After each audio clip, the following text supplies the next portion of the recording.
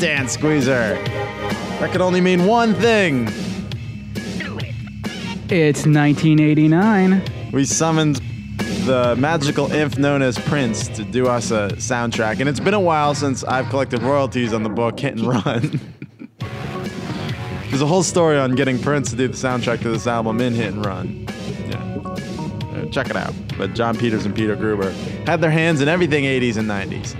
Those two kids. We're talking 1989. And I'm sure you have one of your ridiculous preambles. Oh, yeah, it goes on for a while here. I actually tried to be positive. Nothing like boring the audience right off the bat. I disagree. Because no one doesn't love a good list.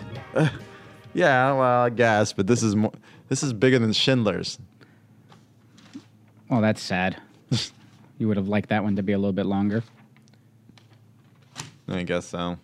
You tried everything. All right, so 1989, Yeah. Busy year. So I Sure. kept a lot of the negative stuff out this time because I'm trying to be. Well, there's a lot of positive.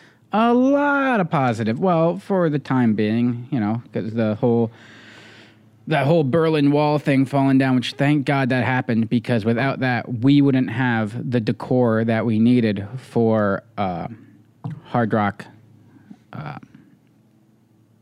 What are they called? Hard Rock Cafe. Hard rock cafes. Yeah. So if without the Berlin Wall falling, what would, slovenly Americans take pictures in front of and say, look, history? Or then they could sell a piece of it on Pawn Stars because it's so rare. Oh. It's not. It's everywhere. Has that been done? Yeah, so that whole they did that. He's like, yeah, I don't want this. It might mean something to you, but it means nothing to me. Huh. Yeah, the whole perestroika thing going on, so. Yeah, the world opened up. We got our McDonald's. The first McDonald's was being built in Moscow at the time, which wasn't the first. There was a first American fast food joint. They had a Nathan's hot dog in Moscow before there was a McDonald's. Wow. Yep, changing the world. And in 1989, it was the year 4,322 in Korea, by the way. Fuck. And in Unix time, it was 599616000-6311519999. Thank you for that. Yes. Now I was wondering what the Unix Now year it's only a 32-bit system, so the world's going to end in 2038. Just so you're aware. Oh. Yes. Because if the Mayan calendar didn't do it, I'm sure another calendar that was created in the 1970s Wait will a minute. determine the end You're of the world. saying the Unix computer system, Yes. which Unix is the base of Mac OS, Yes. which is the base of every piece of software on most of the cell phones in the world. Yes. And, well, actually all of them, because Linux is what Android's based on, which is based on Unix. So you're saying that since our phones control us, and what's the year again? 2038. Will we be, we'll still be alive. Yeah, well, Wow. maybe. Maybe. Hopefully. Yeah, hopefully. All right, go on. We're getting grim already. It's too early to be grim. I know. Well, George Bush was president. The first one. Not gonna do it. The Soviets finally left Afghanistan, all thanks to one John Rambo. And didn't, in real life, though, we gave Afghanistan weapons to fight the Soviets. Not necessarily Afghanistan per se, but the fighters there, a little guy named Osama bin Laden. Yeah. Okay. Speaking of good people, Ted Bundy. Oh, he's electrocuted, Yeah, right? he got fried. Yeah, in Florida. They're the ones that'll do it. And John Tower was rejected by the Senate the first time ever for Secretary of Defense because they didn't think that he would be appropriate for the job. So someone else got the job. Oh, wow. A fun little fella named Dick Cheney. Dick Cheney, yeah. And then let's see. That was before Halliburton. Oh, the Exxon Valdez had its oopsie. It did. Ron Hextall was the first goalie to score in the playoffs. Oh, the whole Tiananmen Square thing went down. Censoring the internet back in 1989. What? That's what that was over, right? No, it was 89. There was really no internet. There was, but what were they protesting? I don't know. China things? Censorship. I'm pretty sure that's what they're Sure. Well, the guy just wanted to stand in the street. We got the Sega Genesis. Yes, we did. The Still no Voyager- one gave a shit about it. The Voyager 2 passes Neptune all the way out there. Pete Rose accepts his ban. Well, in 99, it also came out that he was gambling. Sure, but he accepted his ban and was still beloved by many until 2017, where it was finally accepted that he is a piece of shit. Took a while. We get our first gay marriage in Denmark. Let's see. The last two holdouts from World War II, Japanese soldiers, finally went back to Japan and gave up the fight. So officially, World War II ended in 1989. Well, the last golden toad, the last golden toad was ever seen, is now believed to be extinct. Poor little fella. Straight Outta Compton sells 1 million albums. A certain Taylor Swift is born. Yeah, and wrote a fairly popular song about this particular year. That'd be like me writing a song about 1983. Salvador Dali died. We also lost Lucille Ball. Ayatollah Khomeini. The Dalai Lama won the Nobel Peace Prize, which I feel like that's something he should do every year. Like, that's his job, is to just win the Nobel Peace Prize. If you don't, then you're just fucked up. Well, I'll have to remember Dalai Lama for that GameStop we're playing, because one of the things that comes by often is Nobel Peace Prize winners. Dalai Lama. And if I get a D, I got Dalai Lama. Wait, shit, I just gave an answer to Enchantress. I'll just hope that you get that within the next 12 hours. Yeah. They discovered remains at a Globe Theatre in London. Oh, yeah, that's pretty cool. Shakespeare. Did they discover the plague? The bubonic plague. Oh, if they dig it up and they open up, there's an old Coke can from the refreshment stand there, and they open it up and bubonic plague's inside. I don't think they were selling Coke back then. I think Globe was pure Pepsi. Oh, okay, they had a deal with Pepsi. Right. Once you make a poor dealer and a deal in a venue, you can't really bring the other brand in. We had some arrivals to the comic scene. Tim Drake shows up. We get Crossbones and Jubilee. All make their first appearances in 1989. There were a few movies that came out in 89. Just a few. We went over these, not... Yeah. Like when we were going over the summer movie, it was like 2 weeks ago, was it? Something like that, yeah. During the weekend one, we went over, we found a listing of a summer in 89, and it was like Last Crusade, 89. Ghostbusters 2, Honey, I Shrunk the Kids, Batman... Born on the 4th of July, Little Mermaid, Ghostbusters 2, Honey, I Shrunk the Kids, Lethal Weapon 2, Dead Poet Society, Look Who's Talking, Back to the Future 2, Batman, Indiana Jones and Last Crusade, Field of Dreams, All Dogs Go to Heaven, which made me cry. Me too. Who's Harry Crumb, Bill and Ted, The Burbs, Police Academy 6, Fletch Lives, Major League, Pet Cemetery, Roadhouse, Star Trek V, as you call it. Weekend at Bernie's, Harry Met Sally, Turner and Hooch, License to Kill, which would be the last James Bond movie for 7 years until they come out with GoldenEye, Abyss, and the Punisher movie. The Dolph Lundgren one? When he's walking out with the kids at the end. Yeah. And One Christmas Vacation. Yes. Just... my opinion, the best of the Lampoons. It's the only one that still makes money, still watched every year. I watch it. I'll watch it in July. I don't care. Yeah. Michael Jackson was named the King of Pop. By who? That magazine award thing or whatever the fuck they call it.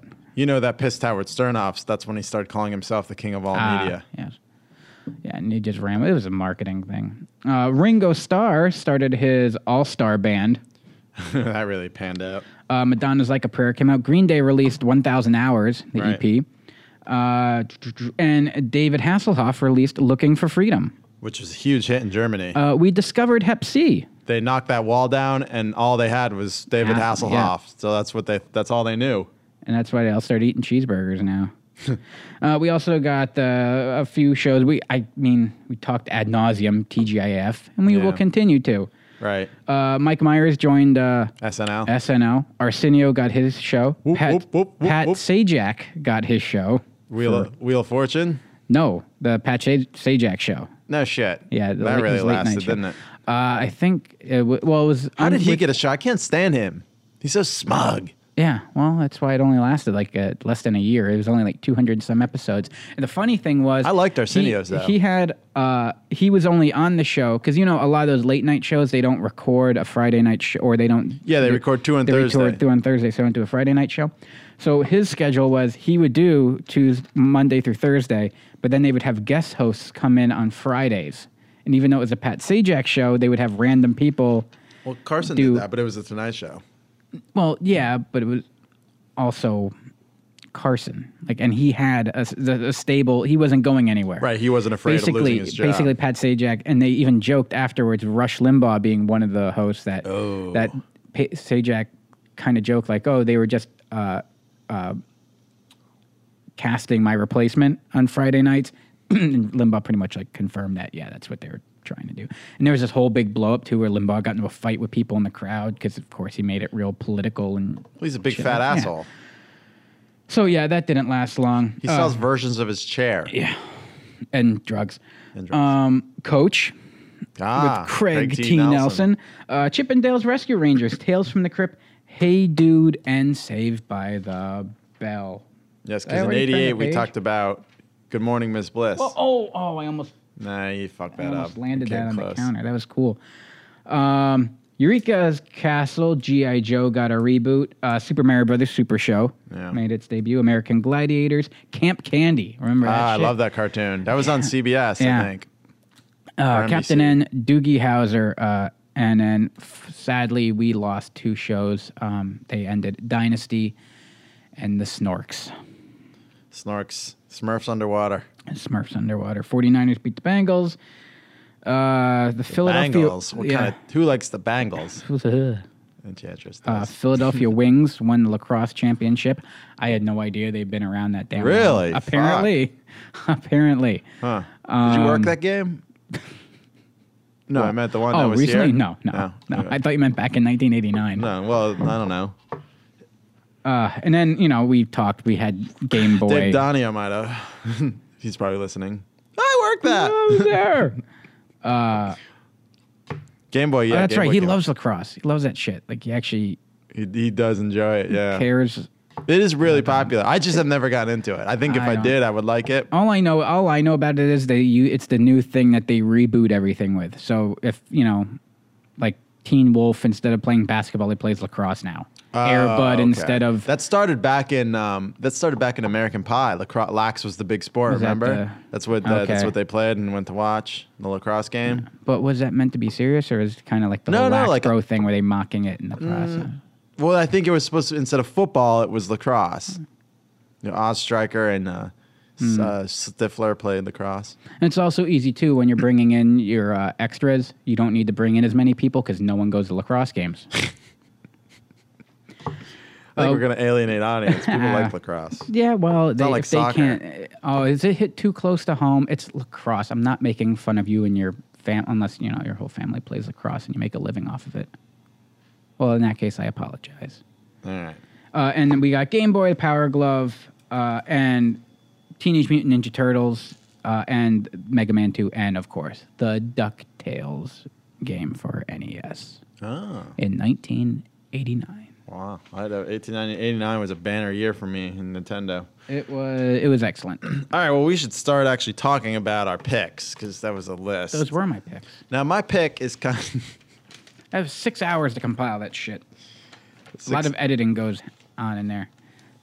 We could easily do an hour and a half of me just listing things. I think you need to learn to budget your time more wisely. 6 hours? Well, not just on that. I worked on my picks. I did some pre-research. I dig deep. I feel like you set up...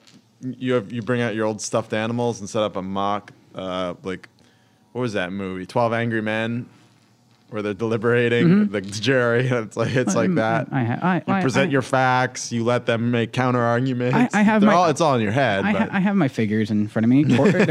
I got Beachhead, Corporal Hicks, and my little Brotherhood of Steel guy are all there just arguing with me. Right. My battle troll. Yeah. Hicks is the... What's the jury guy? What's his name? The guy that heads up the jury. I can't remember. Whatever. Foreman? Foreman? Sure. Biff, or what's the guy from... Bailiff. Bailiff. But no, the guy from Judge Judy. Yeah, Yeah, that's the bailiff. Craig I'm thinking of his name. It was always Bert. Is it Bert? I don't know. It might be. I don't know. Watch that show. So my first real pick kind of is a cheater because it started in 88, but it ran through 89. So here it comes. Hi, may I take your order, please? Big Mac, McDLT, a quarter pounder with some cheese fillet, a fish, a hamburger, a cheeseburger, a Happy Meal, McNuggets, tasty golden french fries, regular and larger sizes, salad, chef, a garden, or a chicken salad, oriental, big breakfast, egg McMuffin, hot dog cakes and sausage, maybe biscuits, bacon, egg and cheese and sausage, Danish hash brown, 2 and 4 dessert, hot apple pies and sundaes, 3 varieties of soft serve, 3 kinds of shakes and chocolatey chip cookies, and to drink a Coca-Cola, Diet Coke, and orange drink is right, and coffee, decaf, 2 a low-fat milk, also an orange juice. I love McDonald's, good time, great taste, and I get this all at one place. Would you like that to go? The McDonald's Menu song. This came in the Sunday circulars. And it came on, it was back in 1989, kids. We still had record players in our house. And this came on what was known as a flexi disc. So it was a really thin piece of plastic that had the grooves printed on so that you could play it on a record player. And it looked like the sheet came on, it looked like a giant like a 50s jukebox. And it was like the $1 Million Menu song. And it had the black flexi disc on it, which was square, but it had the circular print grooves in it to do the song. And below was the coupons that came in every circular. But this was different. Oh my God, the tracker. We ran down, we dropped the needle on it, played it, and we didn't win. Now, it was I think an 80 million to 1 chance or something like that. And how you would win is every record that you normally get, they screw up the song somewhere in it. Now, if you got a version of the record where they didn't screw up the song, you'd win the $1 million. I don't know if that record exists. I think it had. Did they make it very obvious that it was screwed up, or like? Yeah. So you wouldn't get your hopes they're like, up. They stopped singing. They stopped singing. Like, we didn't get it.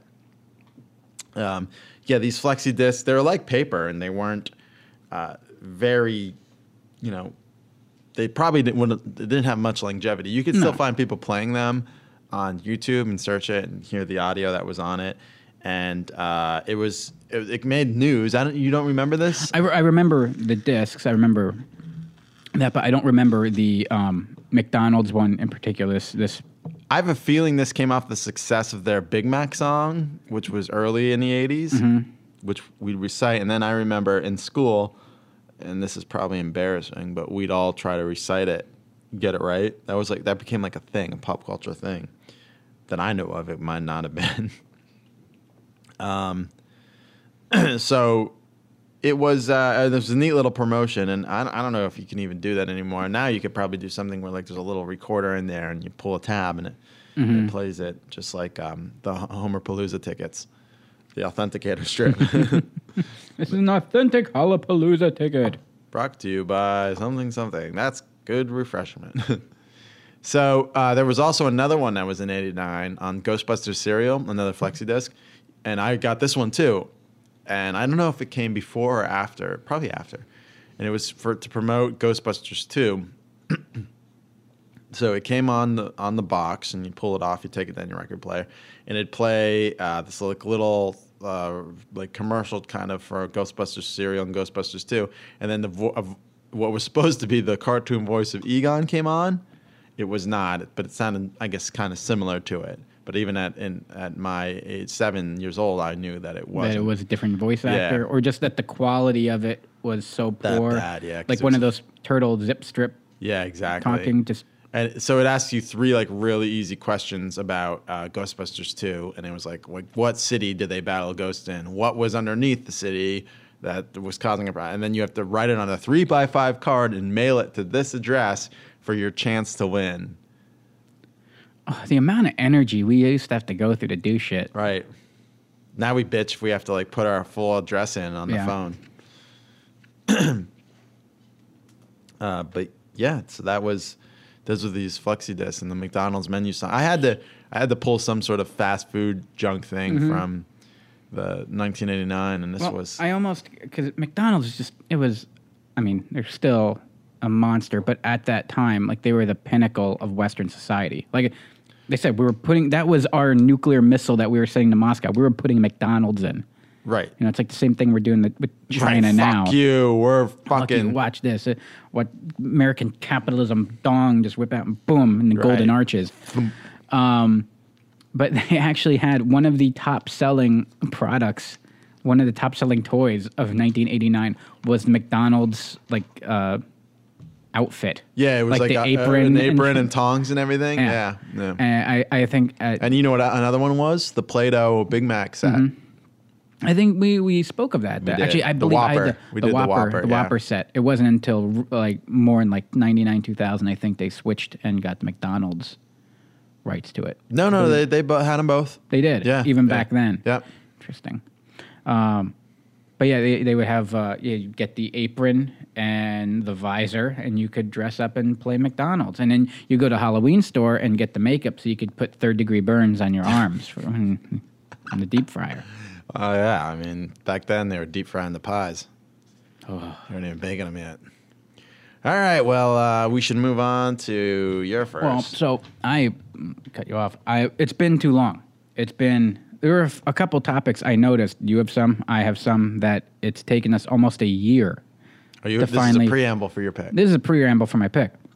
And there's a request. No, to be fair, we've mentioned this. We've mentioned this. It's come up, but it's never been an official topic. And finally, I got a text from my friend. And he's like, dude, will you please talk about... It's like this and Star Wars. Because we even talked Star Trek figures. Yeah. We officially talked like a legit topic on this show. A bullet point is Star Trek action figures. Right. Yet we've never once officially talked about the biggest action figure toy line that's ever existed. Can I let everyone know that we're saving it for before the next movie comes out? So yeah, in it'll early happen. December. No, it's on that schedule I sent you. Yeah. Star Wars show. So before The Last Jedi comes out, we are doing a Star Wars special. We might even do 2 because there's just so fucking much to talk about. All right, but here's your first pick. On November 22nd, the adventure continues. All right, time circuit's on. Get ready. Get set. 2015! Welcome to the future, I gotta check this out, Doc. where anything is possible. Cubs win World Series. Steven Spielberg presents a Robert Zemeckis film. Michael J. Fox, Christopher Lloyd. Back to the Future, Part 2. Sorry, that got on. Drinking Cherry Coke Zero. That was attractive. Yeah. What better way to start up, bring them Back to the Future to show them what Back to the Future 2? Yeah. Now, Because it's half of it's the first movie. Yes. It doesn't get the love. I think it gets a lot of hate. Why? Our generation doesn't. Our generation loves the first one. I'm sorry, the second one. Well, it didn't make nearly as much money at the box office to begin with. There was a big drop off there. Now, it also hurts it. I mean, it came out in, I think, March. And then, 3 actually came out 6 months later. I'm sorry, but I have to disagree because all the cosplay, everything you see for Back to the Future is from Back to the Future 2. Yes. So I'm not. I disagree with. Well, no. When I did my Marty, I was the old school Marty with the vest and the headphones and shit. Yeah, but a lot of them have that colorful cap on. Well, yeah, because there's more. Then they came out it. with the Pepsi Perfect, and then Nike made the sneakers. Yeah, you know. So. But no, you could buy iPad covers of the Sports Almanac. Well, the thing is, I mean, 1 gets all the love, and it should, because it's a fantastic film, and it stands the test of time, and it stands alone. I think 2 was a little more. It was more action to it. It was quicker pace. The story itself might be a little more convoluted too, but I don't know where or why the hate even exists. But there are people that just look at this movie and treat it the same way people treat Temple of Doom. Yeah. And I just think 3 definitely isn't called Last for. Crusade because I don't really care for 3 that much. I know it's your favorite one, right? No, 1's my favorite. But I appreciate 3. I think 3 stands alone as its own movie. I look at 3 as more of a... I feel like 3 came out right after 2. They're back to back. It did, 6 months apart. They shot them together. Yeah. Because there was some bitterness there, but Michael J. Fox was still so committed to family ties, and he would not leave production for that, they scheduled that around. So I shot both movies at the same time, which now you do more and more often when you already have like your sequels set in place. Right, they're already shooting Avengers 4. Yeah, and they hadn't intended on even doing sequels. Back to the Future was going to be it, and then it had so much success. Even the way it ended, open-ended, it wasn't meant to lead into it. In fact, the whole to-be-continued thing that you see isn't in theaters. Wasn't in theaters. That was only on the home video when they determined, okay, we are going to do sequels. So they figured we shoot them at the same time.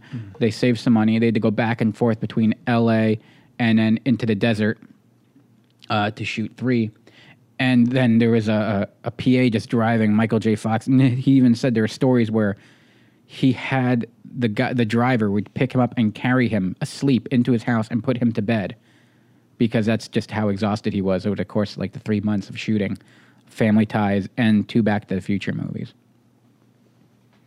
And of course, it's brought to you by Robert Zemeckis and Bob Gale. And there are a couple producers on it: Kathleen Kennedy, Frank Marshall, and Steven Spielberg. That's it's like they were the puppet masters of our childhood. They were just continue to just adulthood. And it was also, they weren't too happy with it. It didn't make a ton of money like they thought it would. It was on a $40 million budget. Still only brought in $332 million worldwide, which, I mean, that's great, but compared to the monster that was the first one.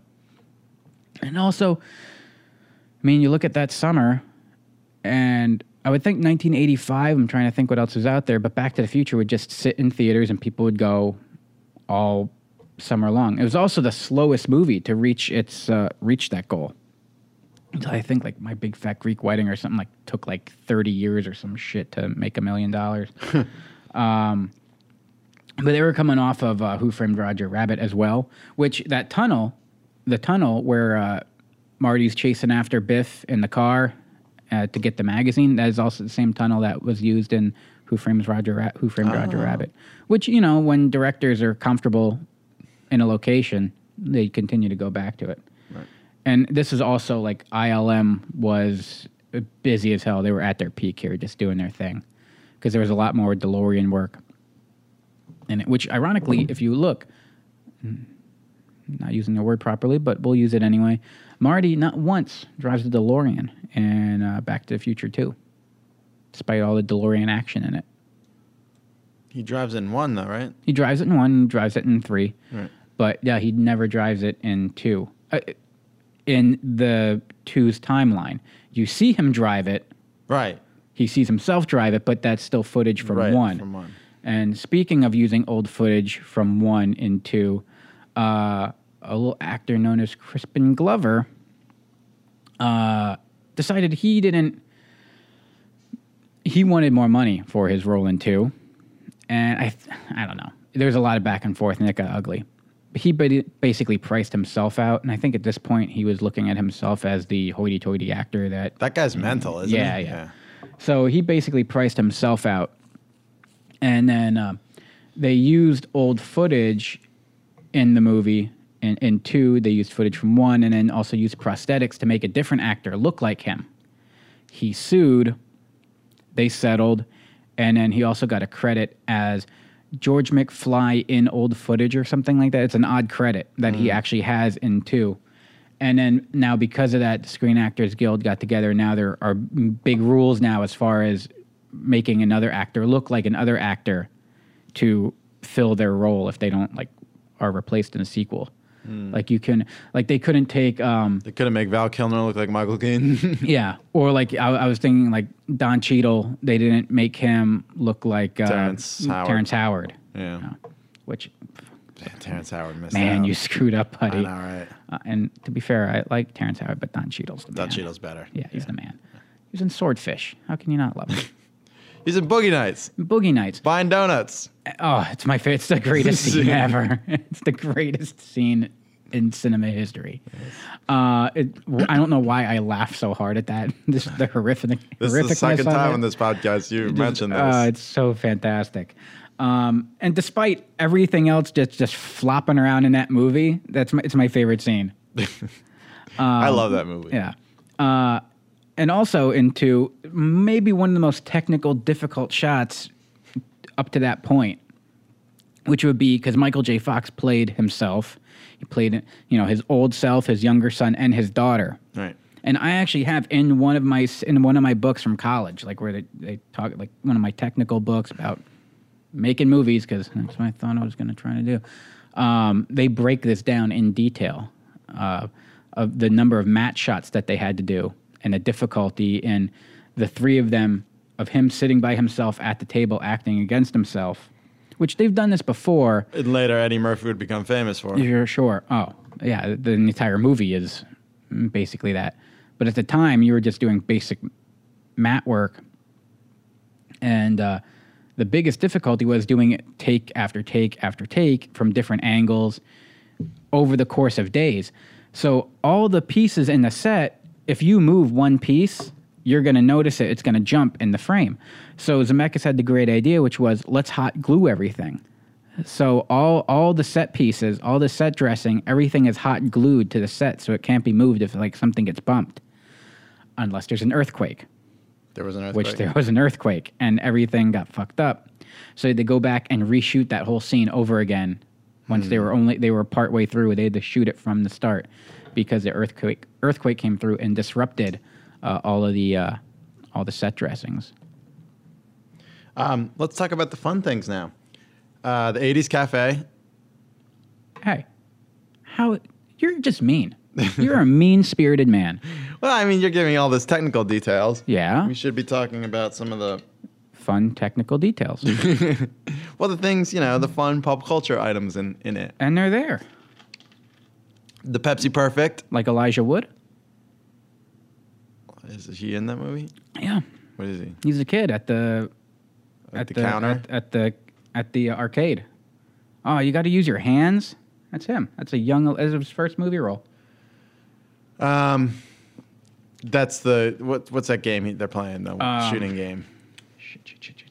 I figured you would have known this. Golden. So I don't want to be too technical for you. Well, you already. Future 2 arcade game. And Wild Gunman. You should have known better.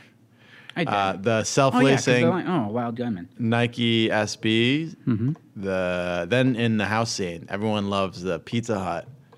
They just pull it out of the foil and rehydrator. put it in the rehydrator. It was they also basically predicted flat screen TVs. They did. Multi-channel viewing at the same time. Fax machines were huge.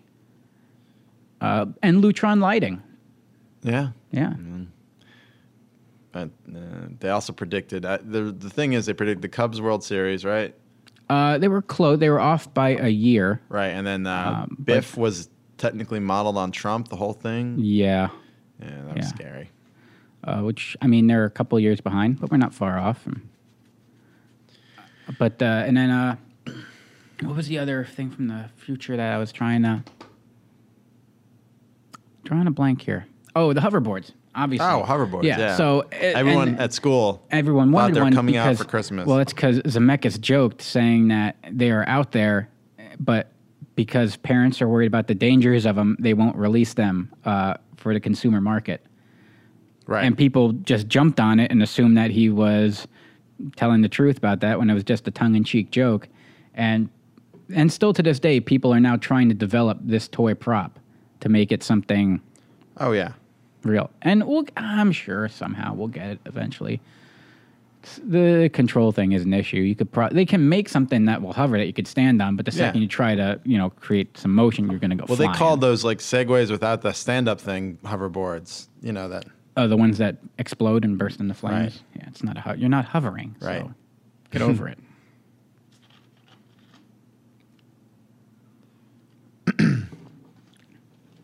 All right. I guess we should move on. Are you done? Oh, yeah. I'm no fine. more technical details? No, I won't. Hang on. So we talked about a really good movie. 11 hours worth of work. Just scrap that. Why provide information? Why educate the populace? Oh, boy. He's very moody, kids. Oh, yeah. He's fragile. You just crumble that up for a gag, and now it's going to be tough to read. No, it's fine. All right. Pop my thing up. We're doing my next pick. 2 tickets to California, please. That's $226. Well, we only have $27.30. What does that get us? Nowhere. Corey's taking his brother Jimmy on a ride. These two boys already traveled more than 80 miles across the state. We've hired someone to find him. What's his problem? He's just Giant. But Jimmy's got a secret You got 50,000 on Double Dragon? that could make this the ride of their lives. Look at him. He's a wizard. He's headed for the video championship. This guy? What is that? Power glove. Yeah, well, just keep your power gloves up front, right? With a touch of romance I am not kissing a boy. and a ton of trouble. That's huge. We're too late. 4 feet down! Sorry about that. What we've been listening to is a commercial for a 90-minute commercial for Nintendo. That's what many consider The Wizard as. Fred Savage starring with his little quiet brother who wants to go to California because that's where he has his memories of his dead sister. All his life, you've been telling him to do what you want him to do. Bo Bridges and Christian Slater are also in this movie as his the older brother and father, and Jenny Lewis, who is now a popular indie musician, is also in this movie. They go on a cross. They're about to go to California when they see Jimmy, and in like 5 seconds he gets 50,000 on Double Dragon. I don't know what that means. It's a very arbitrary number, and he's like 50,000 on Double Dragon. Like that's something we should all be very fucking impressed by. So this girl, who's I guess some sort of weird female non-hooker hustler. She's like 13 or something at the time, but she's hustling. Sees this and they realize they could hustle their way across country playing video games and get to some sort of Reno video game championship and leading them to the Nintendo championships in California.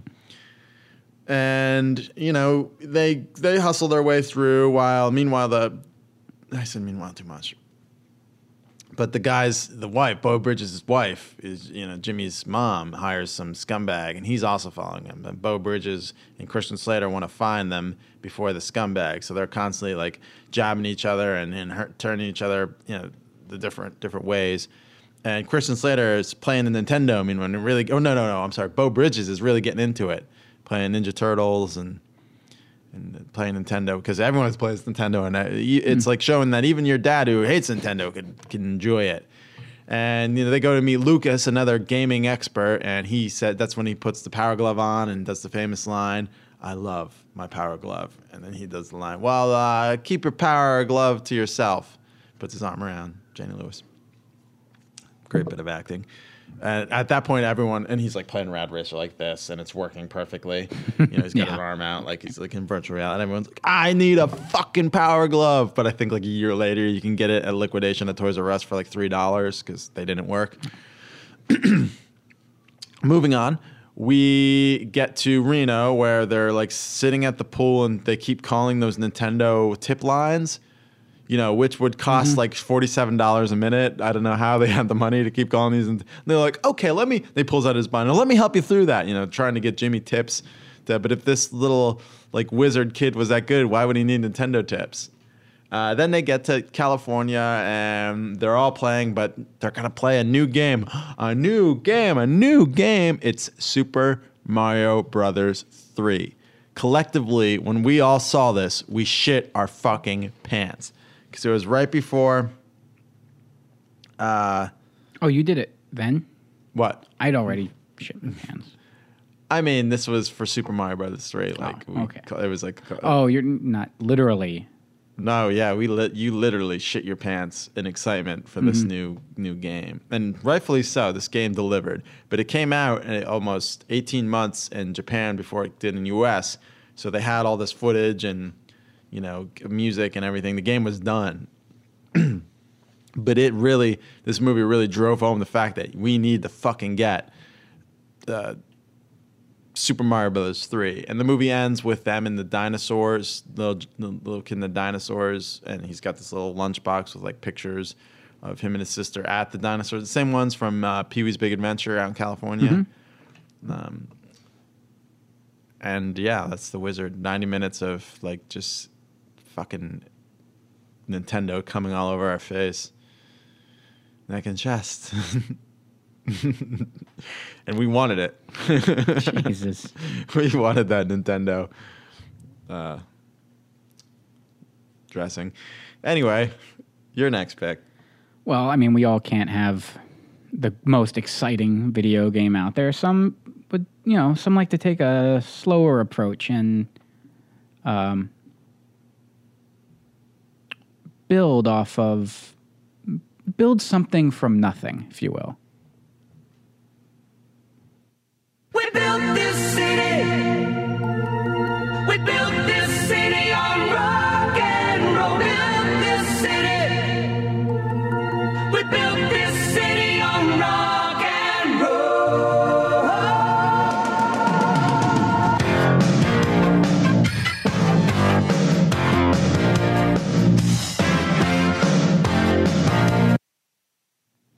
Sorry. Whoa. I had to play the worst song that ever exists. There's no advertising, no marketing, no. I was thinking Homer singing this. Well, yeah. There's no big marketing for a little game called SimCity. Yes, because this is the sound. Because I was going to pull the sound, the songs for SimCity. This is what we're speaking of. But this is what you get to hear while playing SimCity.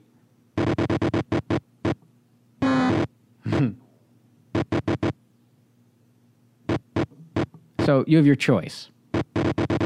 You can either listen to this, or we'll put more Jefferson Starship on. It's your choice. Let's. So Will Wright created this little game called SimCity. Oh God. Okay. Yeah. Will Wright created this game and went to Maxis with it back in the 80s, and it's a city building game. And he wanted something. He started creating maps for other video games and thought, this is just fun building maps. So he came up with the idea of this city planning game. And it was pretty basic at the time, but he just got more and more obsessed over the intrinsic, the little details. And then they started putting this game together, and no one wanted this game. He couldn't sell it to anyone. Eventually, they got developed, put it out there, went on... originally, it was developed for the Commodore 64 back in 85. Oh, I love the Commodore 64. Didn't come out for another 4 years. And then at that time, it came out on DOS. And then wouldn't come out, and it came out on Mac and DOS in 89. It wouldn't come out for PC or for Windows and PC until 92. Now, I think I've played it maybe once or twice before on that old laptop I talked about. Yeah. I first played Wolfenstein on. Is it Tandy? Most Yeah, likely. with the blue monochromatic screen. And I mean, nothing is more fun than an overhead view of a map where you lay down your what'd they have? You had your commercial, public, and commercial, residential, and industrial areas. And where the new SimCity games are all these animations and cool buildings, you would initially just drop down a colored square, and it would be like I for industrial. Oh. And eventually, as it got bigger... Was there disasters? Oh, yeah. You had tornadoes and earthquakes and stuff. From our earlier conversation this morning about Roller Coaster Tycoon, I could assume you were just interested primarily I would always try to build disaster-riddled cities. And so we are in a quick store side note. We are in Atlanta this past weekend. We are at the opening of that new gigantic Mercedes-Benz Stadium for a preseason game. Not Falcons fan, not Cardinals fans, just there to see the stadium and friends. And my buddy Matt's kid was there, and this is the first time I was meeting him, and he's like this little fucking genius, man. He's talking. We jokingly asked him. Matt said he's like really into the periodic table of elements, and I was like, well, I don't know, like any, like thing to quiz you on. So Enchantress just asked him what oxygen was, and he looked at us like we're idiots. Like I asked him what 2 + 2 was, and he's like 8, like not like. Questioning like what are you, stupid? It's 8. And I'm like, I don't know, is that right? And she confirmed it was right. But this kid's playing this game, Sandbox, and it's like that. You would like him. He's like, I'm about to launch a EF category tornado on them. It's going to be a catastrophic. And I'm looking at Matt, I'm like, how old is this kid? And Matt's like, tell him what EF stands for. And he drops what EF, I don't even remember what the fuck it means, but he drops the EF, what it stands for, and he knows all the code. And he said he's trying to make a grading system for tsunamis. So this kid might save us all from attacks. He's trying to come up with his own grading system to measure tsunamis. Oh. That's what he told me he's doing in his spare time. That's fun. He's 8. Jesus Christ. Genius. That sounds like someone that's going to try to create a machine to create a tsunami. That's some super he was villain taking a lot of pleasure in destroying this game Sandbox. I downloaded it. I want to play it. It looked fun. I used to play. Who's smarter than me, so I should have fun with it. Biohazard. There was a little fun game out where you would create like a super virus and try to wipe out the world population before it could adapt to your virus. That was a fun little game. I could imagine you would enjoy that. I obsessed over it, yeah. And then same thing, like I would obsess, running utility lines, running water lines. This is so much fun. The minutia that you would enjoy. Minutia, the grinding, the taxing, taxing people so that you could generate revenue to then build more roads, but you don't want to tax them too much because they'll get upset and lower productivity. And this was one of those games that I would just obsess over. And the best part about it was single player. I could close those curtains and just sit there with no sound or no music whatsoever. I wouldn't even put music on and just listen to the sound of dropping roads and the little beeps and plips of SimCity, just the 8-bit soundtrack to my life. I don't even know it was 8-bit. I don't think that was 8-bit. Probably not. Just whatever came off the card,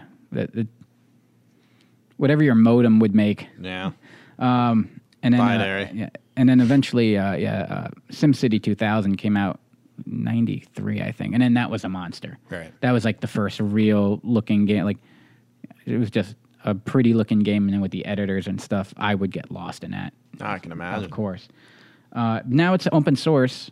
They released it, and it's tied to the One Laptop, One Child program, so that these kids can play this fun little game. I'm pretty sure they do not have the attention span. And no kid, I think, today has the attention span to play the original SimCity like it is. They have a version that's what's that when you have the modernized game? You get it free, but you got to pay to play. It's not pay to play. It's like it's a model you hate. Microtransactions. They have a microtransaction version of SimCity. 99 cents where for you can play really quick, building, and and then like you have to wait. You play on your phone, and then you wait a certain amount of time, where you could pay real money to get it to happen sooner. The people pay it. Yeah. It works. I'm fine with the grinding. I take pleasure in the grinding. No, I'm aware. All right. This next thing, really put the state of Florida on the map.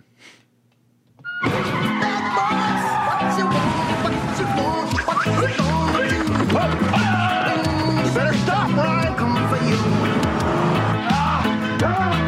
Bad boys, what you gonna do? What you gonna do? Bad boys, what you gonna do? What you gonna do when they come for you? Cops is filmed on location with the men and women of law enforcement. All suspects are innocent until proven guilty in a court of law. You can't have a Cops bumper without that on it. So Cops was started in 1989. My dad loved this. And I forget, it was Saturday or Sunday night. Saturday nights was Cops, right? Mm-hmm. Saturday nights was always, he'd have to watch Cops, and then he'd kind of like nod off and pay attention to his radios during America's Most Wanted, which came on after it. But Cops was his show. I think he still watches it. It's on Spike now. Oh, it's on. Yeah, it's on the reruns. It's syndicated everywhere. Mm-hmm. But yeah, and I say state of Florida. I think Florida is the most interesting episodes of Cops. It's a strange place. It is a strange place. There's a lot of different ecosystems in Florida, from up north to east and west coast to the southern tip. Down the Wang. Yeah. So there's a lot. Florida presents a lot of opportunity and there's its own culture, and then the commute culture, like the culture that moved down there. Mm-hmm. That there's a lot of blending going on, and the culture that moved up there as well. And the culture that moved up there too. from Cubana and various places.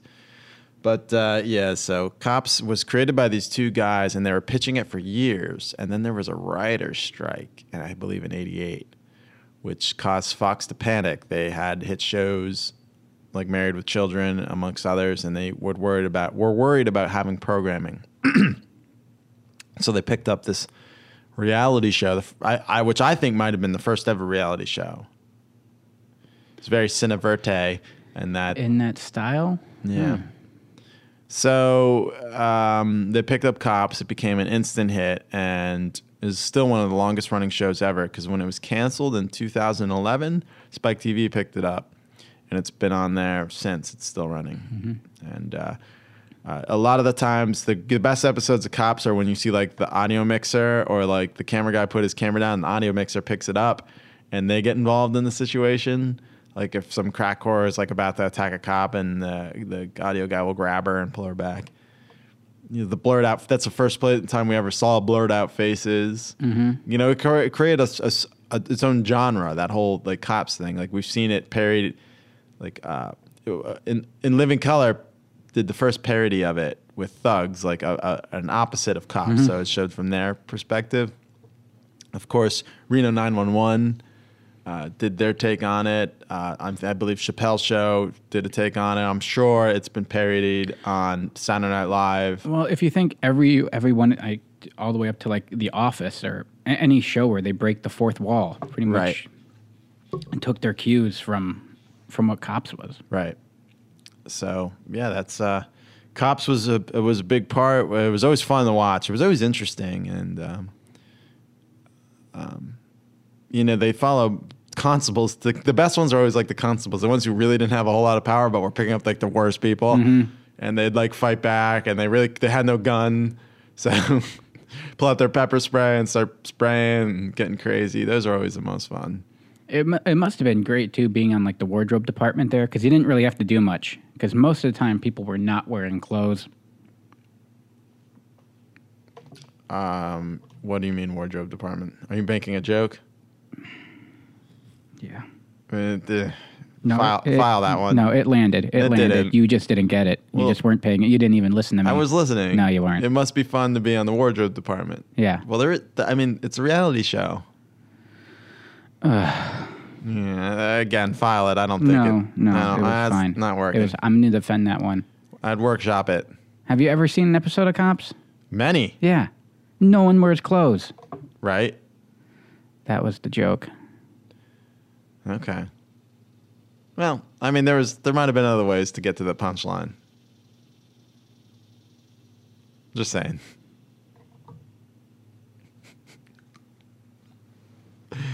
Oh, again, squeeze her face. Anyway, Cops. It was filmed on location. All suspects are presumed innocent until proven guilty in a court of law. Squeezer's joke is presumed bad until proven funny in a court of podcast. And there weren't enough cop shows on TV in 1989, so we needed to draw one. My mistake. That was my Cops. We're talking your Cops. Here we go. Cops, central organization of police specialists, fighting crime in a future time, protecting Empire City from Big Boss and his gang of crooks.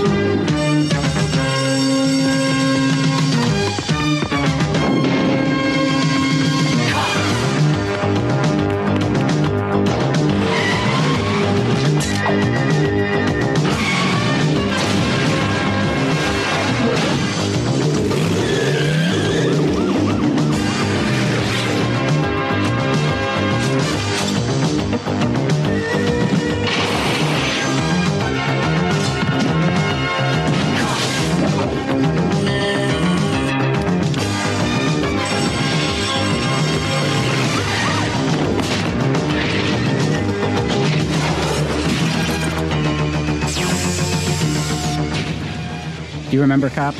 I remember the Kenner action figures. Okay. I think more than It was Hasbro. It was Hasbro. We're not going to get to those yet. That's a whole other show because I don't have enough time to get into the cops' action figures. It's crime fighting time. It's crime fighting time. Is that all you were waiting for? Oh yeah. I loved. I watched this show longer than it was actually on TV as a kid. I couldn't say I even ever saw an episode. Oh, I love this show. So it ran from 88 to 89. The toys came out in 88. There were some comic books.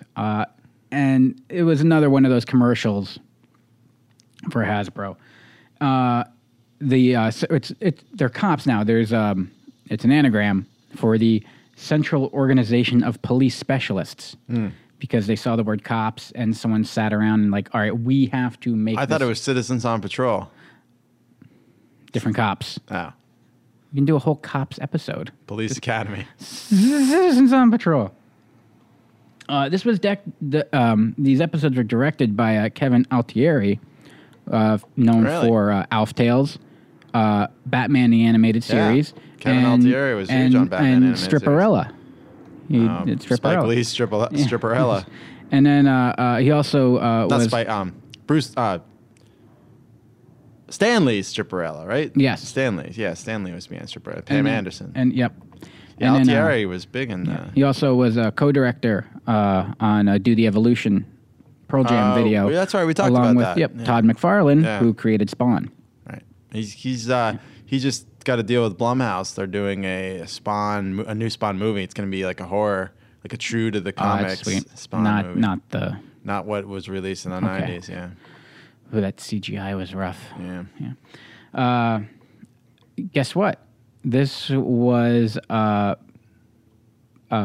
distributed by Deke. No way. No kidding. It was syndicated for 65 episodes. And in 93, they ran reruns, okay? So this went from 89 to 93? No, 89.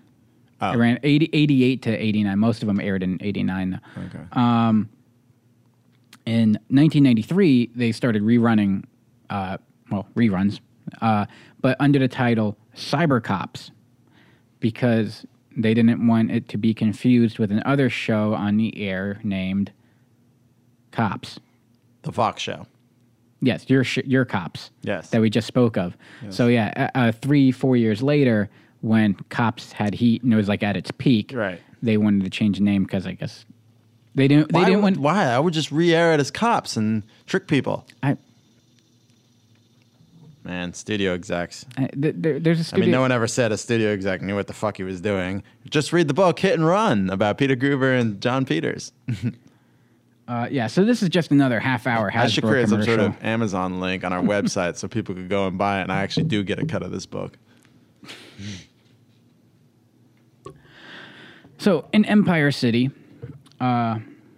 is this where it takes place? Empire City takes place, even though every other city is real because they go around the country to recruit cops from each cop from a different specialty, from a different city to come to Empire City to take down Big Boss and then all the other henchmen like Dr. Bad Vibes. And Dr. Bad Vibes. And who's voiced by Ron Rubin, who's also the voice of Morph from X-Men, and Mahoney from the Police Academy animated series as well.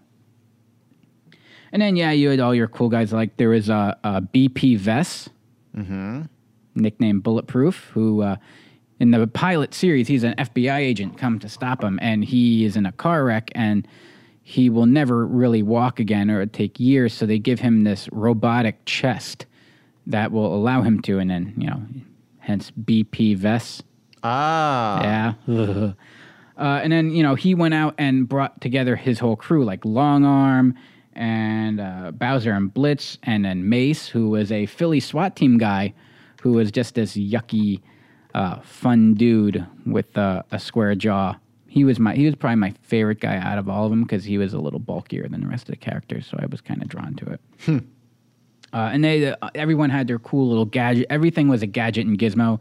Mace has his maser cannon, which was a laser cannon, but maser because it's mace.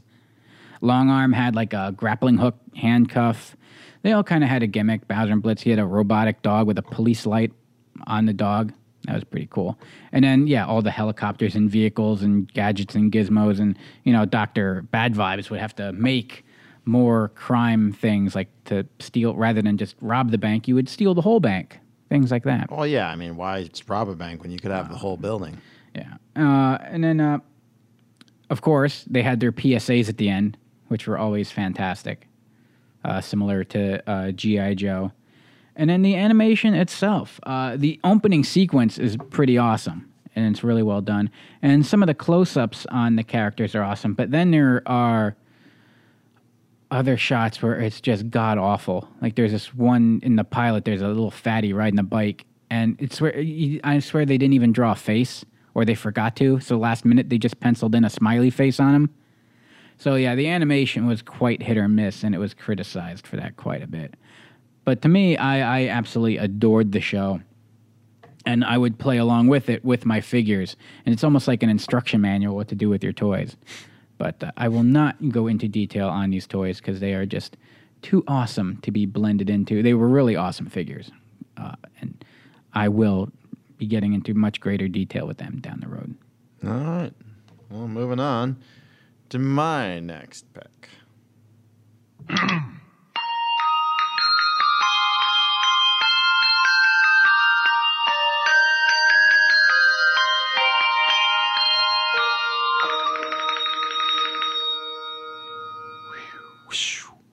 That was the attention getting from the Hershey Kisses, the lead Hershey Kiss, and that was the end Hershey Kiss wiping his head because they succeeded in doing this commercial. Do you remember this commercial? You have to, because it's played every I still year. do. Right. This was the Hershey's Kiss Bell Choir commercial. It is Hershey's longest-running product commercial ever. It debuted in, of course, 1989, and it's still going strong. And John Dunn, an employee for Hershey, he was the brand manager at the time, went rogue to make this commercial.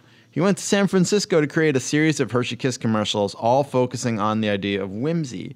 When he was working in the advertising firm Ogilvy and Mather and Colossal Pictures, a production company, to create the ads, and he realized that when they were working ahead of schedule, he took two members aside and asked them to make this Christmas commercial. He had holiday commercial. He had no, I guess it is Christmas because they're saying we wish you a Merry Christmas. There are no lyrics. True. He took them and he had no authorization to make the holiday commercial. And he knew, though, he could sell the boss on the idea. And he did it. So the way it was sold to his boss is on that last second when the Kiss wipes its brow, because that sold all the Hershey brass were on this idea that Kisses were whimsical. So that sold the whole whimsical thing. Now, Christmas does not come around without you seeing this fucking thing on TV. It's everywhere. And they must have shot it on film because I guess it's in HD still. And it's a case study in timelessness. And since it runs for such a short time frame, people haven't fatigued over the ad, like they would if it ran all year round. And like Was Up commercials? Exactly. It actually comes to its favor because it triggers nostalgia, just like what we do. So every year you see that, you're like, oh, that's been running since I was a kid. Like those PA lottery commercials. It's the same commercial. You just dub the voices over. Right. The audio track just disintegrated over all the years. Yeah, right. It's only 15 seconds, though, too, for the commercial. And it's good. Now, I've long thought that if McDonald's and Coca-Cola and a lot of these companies and M&M and Mars went into their archives and would re-air these old 80s commercials, they would be huge hits. Huge, huge hits, especially during Christmas time. Nothing hits a person right in the feels like going back to the time when Christmas was actually more than just frustration, and it was like the best time of the year. Yeah, you were okay with the marketing of it and the capitalism behind it. Well, it didn't really. You really didn't know that it was. It was something more innocent. Right. It was time off from school, getting together with your family, eating a whole bunch of food. Everyone's kind of in a good mood. You're getting presents. It snows, and that was when you liked the snow because it meant you couldn't go to school and you couldn't leave your house, and you got to go out and play in it. Everything was fun back then. Now it's just a headache. But you could remind people back to when it was fun. Like if McDonald's were to dust off some of those old Christmas commercials, if M&M Mars, with the Santa Claus and he does exist, they do exist. I'm talking like earlier than that. Some 7-Up commercials. Absolutely 7-Up commercials. Bring those calendars back. Yes. Yeah.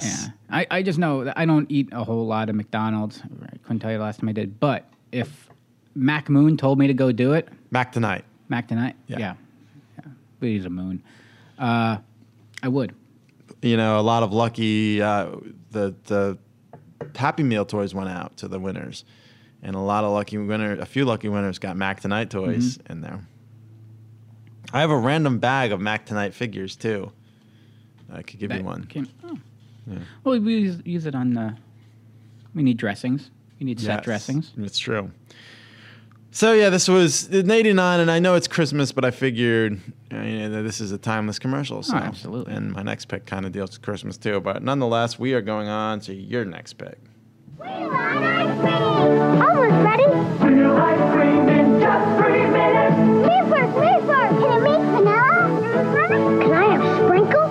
You make real ice cream in 3 minutes with the 3-minute ice cream maker. Ice and salt, milk and mix. And 3 minutes later, homemade ice cream. Delicious. I made it myself. Next time, banana split. 3-minute ice cream maker. 3-minute ice cream maker with 22-piece set. New from Tyco. Was it just use rock salt? Yeah. Well, in the commercial they used table salt. I don't think they want kids handling rock salt. It's a little more corrosive than a child should be playing with. You could use rock salt, especially when using the legit like wood tub with the metal when you're doing your manual ice cream making. Right. You're familiar with the process. I'm sure you make your own ice cream all the time. I don't, but if I have to chill down a 6-pack of beer really quick, I'll use salt and ice and water. That's the way to go. Yeah. So Tyco makes the 3-minute ice cream maker. They also made the Watch It Bake Oven. Mm-hmm. And then eventually this was licensed out to Betty Crocker. They slapped their name on it, threw some recipes in there. I never had. This is one of those things as a kid. I'm like, this looks so cool. I want to make my own ice cream. Making your own recipes. Yeah, all the time. Oh, yeah. And then eventually, though, I had done like making ice cream in the old school, bucket churner and shit like that. There's no way you're making good ice cream in this thing in 3 minutes. Because with that big ass one with a fucking bucket full of ice and rock salt, it still takes you 30 minutes to do it. And you're switching people off because you're tiring your arm out grinding that thing. Right. So when you watch this commercial, it's more or less like this slurry. Mm-hmm. It looks like if you go to a water treatment plant and that water goes over that little waterfall and it's just draining out all the sticks and mud that little and junk. Fucking asshole on the cover looks like she's scooping out straight old ice cream. It's hilarious because it's the slurry comes pouring out, and then when she hands him the ice cream cone, it's this perfectly formed, perfectly scooped, nice, firm, hard ice cream. I wonder if we could buy one of these and try this shit out. They have them online. They're still selling them. They point out that yes, the food packets are still there, but they are from 1989, 1990, 1995. You're probably not going to want to still eat that. Well, I'm not saying eat it. I'm just saying make it and make it look like ice cream. Oh, I would still give it a try. I mean, just go to the hospital. What are you going to do? Here's where I'm calling bullshit on this. The 22-piece set that it comes with, it comes with, the ice cream maker. Right. It comes with a spoon and a spatula and the serving tray. So count that up. Now it comes with 12 ice cream cones, 2 packs of sprinkles, and 3 ice cream flavor packets. Do they count every sprinkle? Well, no, but they count the individual packs that they didn't necessarily have to break up. It also includes the manual for it in the 22-piece set. So basically, by the time you use this once, your 22-piece set is down to a 4-piece set. Nothing like inventorying ice cream cones. Yeah. And cups. I see there's cups. Yes. Yeah. Cups are fun. Cups are fun. But yeah, the consistency of the ice cream. Oh was wow, not they licensed. consistent. So they made a Dr. Dreadful one. Ice cream. The Dr. Dreadful ice cream machine, and it's the same fucking thing. It's Tycho. Screams. Yeah. They made a Dr. Dreadful one. They're still out there. Well, we're gonna have to. There's a YouTube show that's for us that's big, and for us to do this. I wanna try. I'm just curious as to how it tastes. Yeah, I don't want to shit on it too much without knowing, but it obviously. It's not. I had the Dr. Dreadful lab. Yeah. And it was horrible. It was not good. All right. So, but there's an obvious edit from what is coming out of the machine to what is in the cone. And it clearly. Plus, after how, they're just on the side with some briars and they're like, here. And here's the thing. What parent wants to buy their kid a toy that lasts 3 minutes? Yeah, if I'm going to spend $30 on a toy for you, it better last 4. It should be the 3-hour yes. Ice cream maker. That you have to work on it. Like, it takes 3 hours of dedicated work to get that ice cream. Get those kids shut the fuck up for 3 hours. And I doubt that there's even enough in there to make a proper serving of ice cream. I'm just going to want more ice cream. 1 scoop. Come on. Oh, boy. All right, let's... and all that freezing down and warming up of the plastic it's brittle pretty quick. Just releases all the toxins that are deep down inside. Right. All right, well, here's my next pick. This Christmas, the Simpsons, America's funniest new family, are giving the perfect gift. Pantyhose. No, their TV special is back. Cool. So whether you missed it the first time... Hey, Santa, what's shaking, man? Or you want to laugh again... Jingle bells, Batman snows, frozen waves. Ah!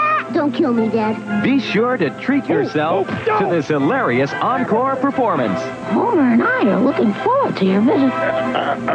The Simpsons Christmas Special, tonight. Now, this was a commercial for the 1990 airing of it, but it debuted in December of 1989, and it was the first full episode of The Simpsons. They had shorts on the Tracy Ullman Show prior to that, which was a sketch comedy, a variety show on Fox. Mm-hmm. This launched an empire. You could break down our show, and I bet 30% of what we talk about, we relate back to Simpsons. And like I'm pointing out, though, it took us this long just to get to an official pronouncement of the Simpsons. And I'm not really going to talk about the whole season because we could we're gonna do a whole show on our favorite Simpson episodes, and talk about. There's minutia to pick through in every episode, but this was the first one: Simpsons roasting on an open fire, and it was Homer they get the dog, Santa's little helper. And Homer, I don't even remember the story. I tried to he loses the money at the track, right? Mm-hmm. Well, he doesn't get his Christmas bonus. Right, he doesn't get his Christmas bonus. And then he, rather than not buy presents for the family, this is still sweet Homer. Like, he was still a bumbling klutz. He was always sweet. He's trying to do the best for his family, despite the fact that he always attempts to murder his son. Right. So he takes a job as a mall Santa. Well, doesn't the mall Santa, and doesn't Bart get a tattoo? Bart gets a tattoo. Right. And then they have to use all the Christmas funds to pay to have the tattoo removed. Right. Despite the fact that Bart thought it would be a sweet Christmas gift. Right. But they're counting on Homer's bonus. Yes, big time. But then after all that work as a mall Santa, he only comes away with $13 after the cost of the outfit and Social Security.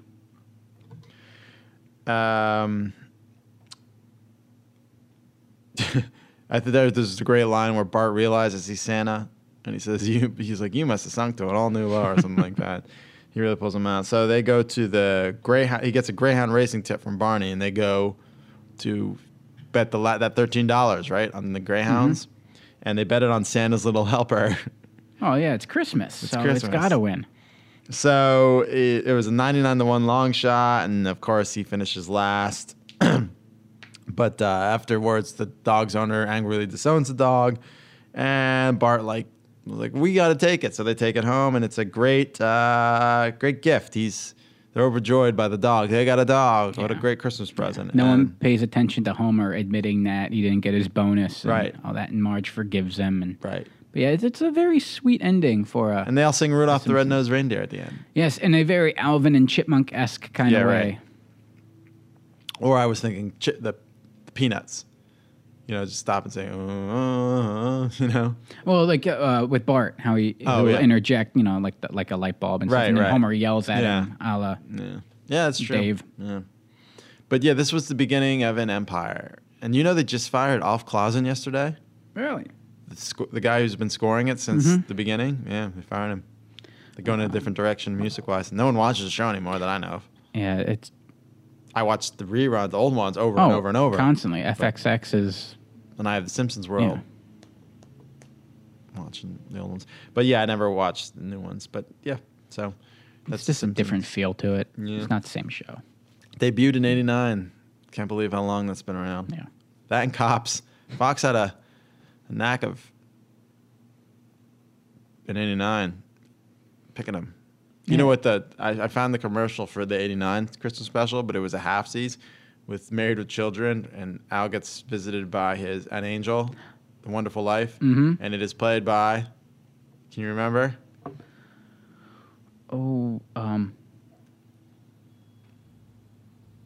Sam Kinison. That's right, it was. Why was And he would date Jessica Hahn, who would later go on to be on the show, who would later marry the creator of the show, and he just recently passed of cancer. But yes, she was married to him forever. Well, they met through Howard Stern. Yeah. Jessica Hahn, who was molested by... You don't know this? Jim Baker. No. She was the bookkeeper who ratted him out, or like a receptionist or something like that. And down in Clearwater, he tried to put the moves on her in a hotel. Oh, he's back, doing televangelist shit. Our good friend Joel Osteen, who is getting some heat right now for saying, "Oh no, it's a house of God, but you people got to stay the fuck out of my beautiful basketball arena church." Well, now eventually the internet opened the doors. Well, barely though, still. Barely. Yeah. So, anyway, let's get on to the last pick of the night. Optimus Prime is under attack. He needs the greatest Transformers ever. Optimus, we're here as Pretenders. Jazz, Bumblebee, you're back. And me, Gridlock. And the evil Starscream is here too. Beyond anything you've ever seen before.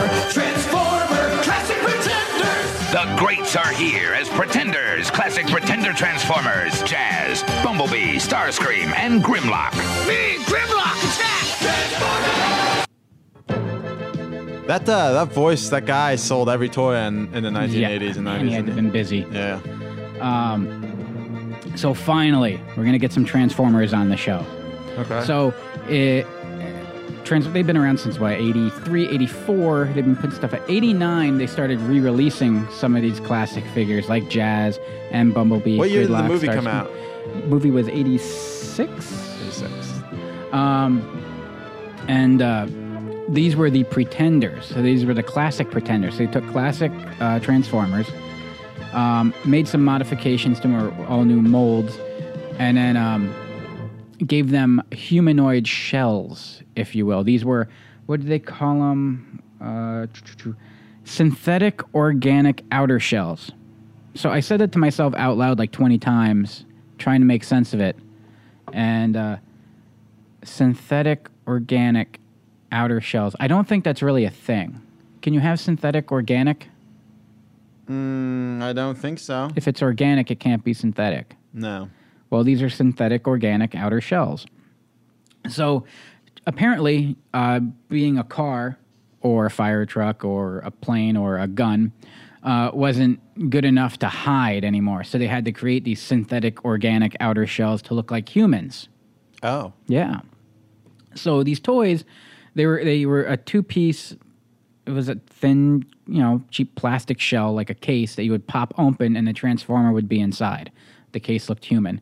It had arms that would articulate like up and down, but other than that, it was just a case. Did you have these? I had Starscream, and he was like this Viking guy. He had like these spikes and a little spiky helmet and a gun, and you pop it open, and Starscream's inside. They didn't transform all that great because these things were built. These weren't the best Transformers out there. Maybe Bumblebee's was half decent. Might be considered one of the better versions of Bumblebee, but this Starscream was kind of weak. But it was my only Starscream, and I loved it. And nothing makes me happier than grossly incompetent evil people. So his figure, you kind of just pull his legs apart and wrap his arms around, and there wasn't much else to him. He was rather stiff. And then the jet form actually wasn't half bad looking compared to the actual robot form of Starscream.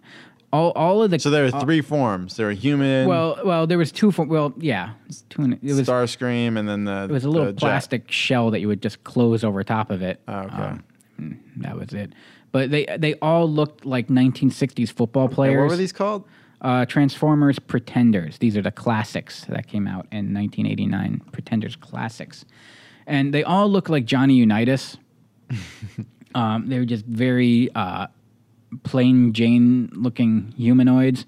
The most awkward being Jazz in the movie voiced by one Scatman Crothers. Jazz's shell was also a Johnny Unitas looking white guy. So it was a little awkward. Did they have armor still? It was just the humanoid face. Well, like it was an armor. The bodies were also armored just to make it a little bulkier. Right.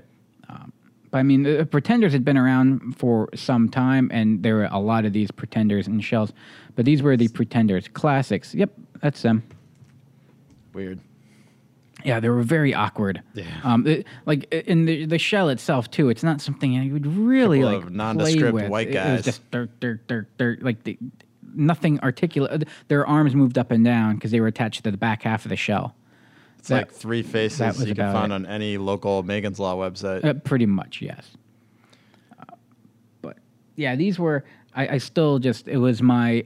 It wasn't my first, but like I said, Starscream was awesome, and it was for the longest time. I had this idea in my head, and it's been so long since I looked back, and I remember having this figure. I'm like, why did I have this shell? And then just by Google imaging random words, I came across that it was Starscream's shell that I had all those years.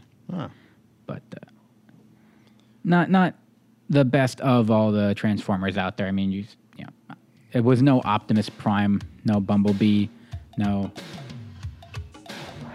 So you kind of were hanging tough with these Transformers. I was hanging tough with these guys until the Beast Wars came out, and then I went all Beast Wars. They were pretty awesome looking. I remember Beast Wars were selling huge still when I worked at KB. Mm-hmm. They were just awesome figures.